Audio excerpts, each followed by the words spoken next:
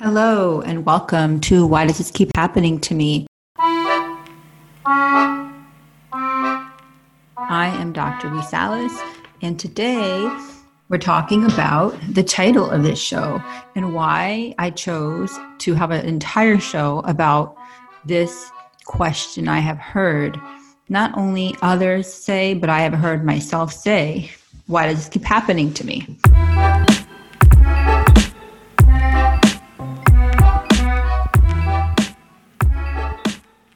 I think that I found that people just keep repeating the same patterns in their life, the same relationships, the same unhealthy choices or healthy choices, really, but that the same patterns keep recurring over and over again with this perception that a person has no control over what is happening to them, and that they're just kind of floating around and things are coming their way without any input. So I found myself saying this a lot before the age of 33. And at 33, I had what I guess a lot of people would call a spiritual awakening. And now I'll do a whole other show on that. But what happened in that moment is this realization, this experience where everything sort of came together. All of the spiritual texts I was reading, whether it was the Tao Te Ching or the Bhagavad Gita or the Bible or any texts on Buddhism, and I just started finding that there were common themes and commonalities among all the traditions related to thoughts and related to beliefs and related to how we bring experiences into our life. And then my training as a psychologist all came together as well, along with my own life experiences and the realization that I was actually creating everything that was happening in my life. And nothing was actually happening to me, but I was actually manifesting and creating it from my own thoughts, beliefs, and choices. So when I became aware of all of this, I realized that everyone does this consciously and subconsciously. But because we have this ongoing monologue going through our head all day long, and it is believed that I've read something between 20,000 and 100,000 thoughts per day, and that most of these thoughts, over 80% of these thoughts, are recycled. There's nothing original going on. They're all just the same thoughts we've had repeated day after day. And these thoughts become much like that air conditioner running in the background, and you don't really notice it's on until it turns off. And the moment it turns off, you realize how loud it's been all along. And that monologue going on in our minds is constant, repetitive, and we are not noticing it because it's the same theme over and over again. And it's based on our belief system. So most people are not aware of their belief system because it begins at a very early age. So we go through life, we have a lot of memories that are pre-verbal. And so we have they're not really memories because we don't remember them, but our body remembers them. And we are familiar with experiences that we tend to recreate because they have become part of our belief system. So the best way for me, I guess, to illustrate this is to just kind of give you an example in terms of psychology. I remember learning just like psychodynamic theory, attachment theory, how we attach to our primary caregivers. And, when you're in school and you're a student, you're like, this is a lot of just theory and textbooks you're reading. But as I started doing psychotherapy, I realized that I was observing this happen with a lot of my clients. And so they would, for example, find themselves in relationships where their needs were not being met, where they were feeling powerless. And in talking to them about their upbringing and their childhood, I started seeing over thousands and thousands of clients and hours in psychotherapy that the themes that were being repeated and the unmet needs that were being experienced as adults were the same unmet needs and the same feelings of powerlessness that were experienced in early childhood. So another way that I saw this for myself coming into play is in my belief about gender roles. And that's a whole other topic we can talk about on another show. But in terms of belief system, I was raised in a household, in a culture where it was a Greek household. My parents were immigrants, where it was taught that the male was the dominant, figure that was the breadwinner, and that the female was the more submissive homemaker and would sort of keep her opinions to herself and be there to kind of serve the husband. And so until I was about, I would say 20, I believed that that's what women, that was what was represented to me. All my role models, all of my aunts, all of my uncles, my cousins, a lot of people I was around growing up, aside from, of course, my American friends and my friends from other cultures. But I started to believe that this was what I was meant to do and what I was meant to be. So what happens is when we are experiencing or believing something that doesn't align with our truth, it starts to bring up anxiety or depression. It starts to bring up issues within a person. And so for some people, that was a fine way to be. And I know a lot of people that I was raised with chose that route, and that's what they felt was right for them. But for some of us, it didn't feel right, and it was met with resistance. And so when I started to realize when I was in college and I was experiencing this joy of learning and this joy of expansion and looking at other ways of thinking, other people, other cultures, other experiences, I started to realize that this traditional model, this household that was modeled to me, was not what what was living in my truth. That would not have been what was living in my truth. So at that point, whenever I started expressing that, I wanted to go to graduate school and I wanted to be a psychologist and all these things. There are many times that I had experiences that I have had where expressing these things to people that were in these, like the Greek traditional households, they would just kind of look at me like, why? Why would you want to do that? And so that was the beginning of me pushing up against that belief system internally. And so there's oftentimes when we fight or when we challenge those belief systems, there's an internal conflict because that has not been the norm up until that point. This is why change is so difficult. And this is why when people come in for therapy, I often tell them that it's going to get hard before it gets easy.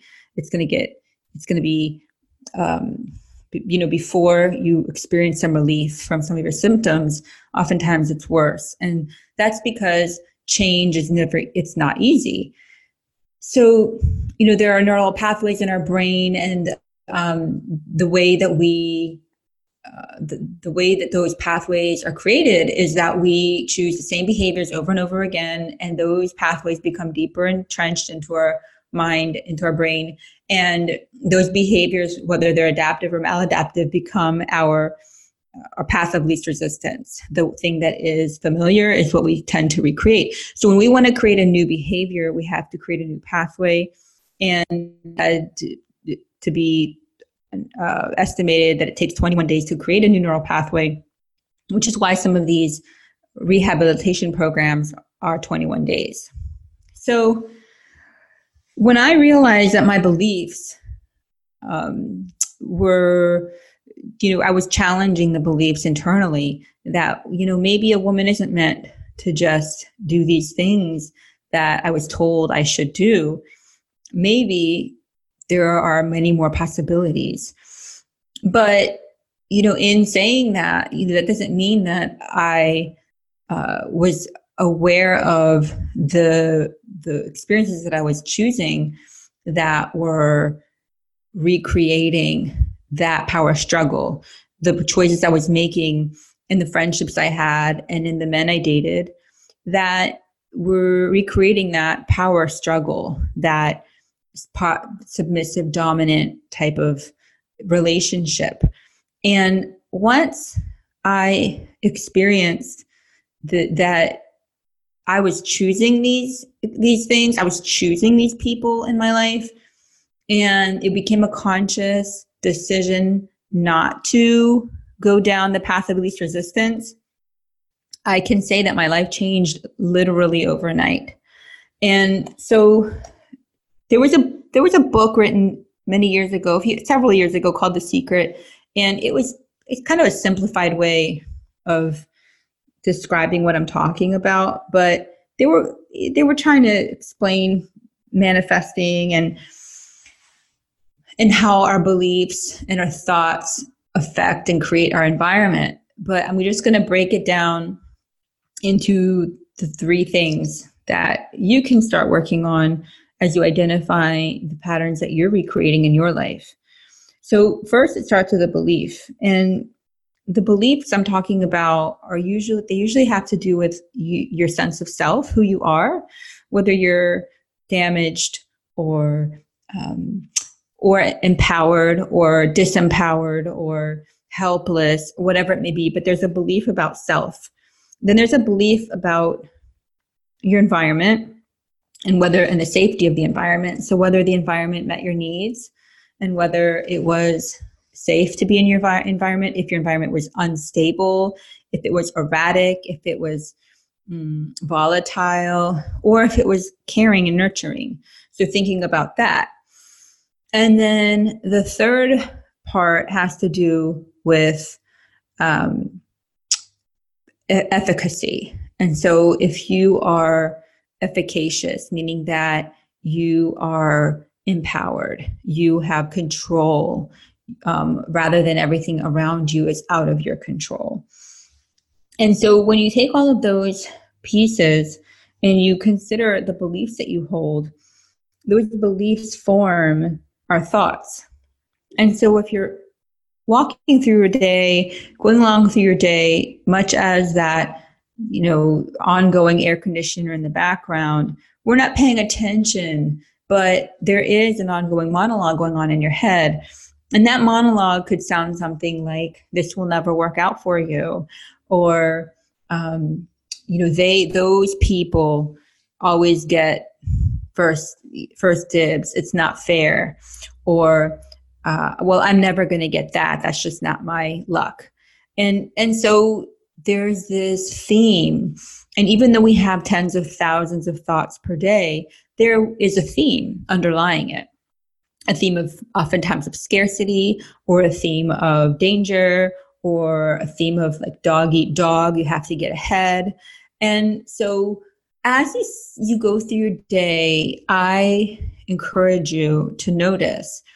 There are some certain apps that help you, set an alarm to notice what you're actually thinking through the day and what you're telling yourself, because those thoughts are affecting your feelings and they're affecting your behaviors. They're affecting your choices. And so if you walk into a room and you're thinking to yourself, I'm not very good at social situations. Well, that'll affect your behavior. It'll also affect who you choose to interact with. It'll also affect what you say to the people you interact with and how they treat you in turn. And then that belief will likely get further strengthened. And so that belief becomes your truth. So it's really difficult to challenge these beliefs, but it's very possible. And I absolutely recommend a therapist to help along in the process, because we cannot be objective observers of ourselves at first. At least we can't. So this is the first way to start breaking it down, just mindfully paying attention. And in order to be mindful, that goes into a topic of being, of meditation, of just being present, being in the moment. And much like we are in our recycled thoughts all day, we are also mostly in the future or in the past. So being mindful only means being in the present moment, noticing your thoughts, noticing your feelings, noticing your actions, so that you can become not a passive observer, but an active person in your life, to become active in the choices and conscious of how you are choosing and creating all of the possibilities around you. So there's another contributor that I haven't talked about, because there's always this debate in psychology regarding nature versus nurture. And so, with this theory I'm presenting now, it would just be that it's nurture. It's just your environment, it's your experiences, and that's what dictates your beliefs. But there's also genes. And so, I've always believed that genes don't play as much of a role as your environment does, but it does play some role. And this is why two different people could experience the exact same situation, and one comes out of it with PTSD and the other one doesn't. Two twins, for example. And so this is something to consider. And there's a whole field called epigenetics that also talks about how our ancestors and our parents, our grandparents, our great-grandparents have passed along their lifetime experiences through their genes to us. So that's like a fascinating field, a new field to study human behavior and animal behavior. So I want to just encourage you to start to be mindful of your beliefs, of your self-talk, of how you interpret the world around you, of the choices that you make, and of what your preconceived notions are of situations. And start to investigate, start to be more curious about this. And again, I think the best way to do this is to engage in meditation. There's a couple of apps I always recommend to people. One I love is Headspace. Another one I really love is Insight Timer. And even if you just start with 10 minutes a day, it just really helps to slow you down, being in the moment, observe and pay attention to yourself on purpose, non-judgmentally, and to decrease that mental chatter that is always there. And at first, I have heard every single time I've told someone to begin meditating, I've had the response of, well, I'm really bad at that. I can't do that. And so the secret is that everyone is really bad at that at first. And actually, everyone is really bad at it most of the time, because our thoughts are constant, and the goal is not to empty your mind and not think of anything. The goal is to just observe and to be in the moment and to connect. There are different techniques to connect to this moment. So as soon as you notice that your mind is going into the future or your mind is going into the past, and you bring it back into this moment by focusing on your body or your breath, you're there. That's being mindful. And you might have to do that 10,000 times in a minute, but every time you do that, you're being mindful. And so as you decrease that mental chatter, it's much like that metaphor I've heard with the dirt in a bucket that you can't see to the bottom when it's all kind of flurrying around in some water. But if you allow that water and that dirt to settle, you can think and clear and feel. You can feel and think more clearly. So, and this allows you the ability to have a gap between your thoughts and your behaviors, and to make different choices. And Eckhart Tolle talks about this in The Power of Now. I believe it was in that book he wrote. And he talks about how there is a gap between thought and behavior, but most of the time we're not aware of that gap because it's one, we think, we act, we think, we act. There's no break, there's no observation, there's no self-reflection. And so the goal is with mindfulness meditation is to have a moment, to have a gap, to observe your reaction, your reactivity before you follow through. And the good news is that the research now is showing that the brain is malleable. There's evidence that of neuroplasticity, that we are not predestined to be how we were born. We were not predestined to stay how we are. We have the ability to create new neural pathways, new habits, new behaviors, and to observe ourselves in a very conscious and mindful way. So I just want you to start noticing, and also email me with any questions or any thoughts about this show. I want to also take the time to discuss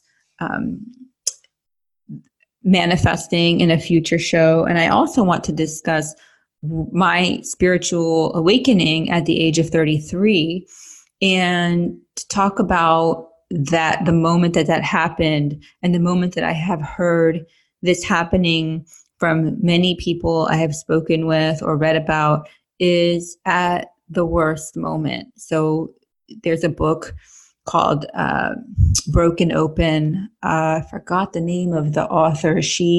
Elizabeth Lesser, wrote a book called Broken Open. And it's about how when you're broken open by having a really, really difficult time in your life, and that this is the moment that you have your awakening. This is the moment where you grow, that you cannot grow without being broken open.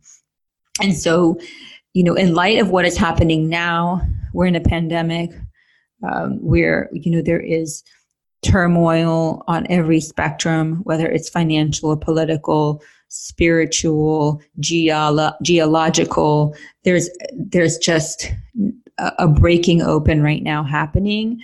And so this is the moment now to start being introspective and to slow down and to grow as an individual, to grow as a family, and to grow as a country and as a planet.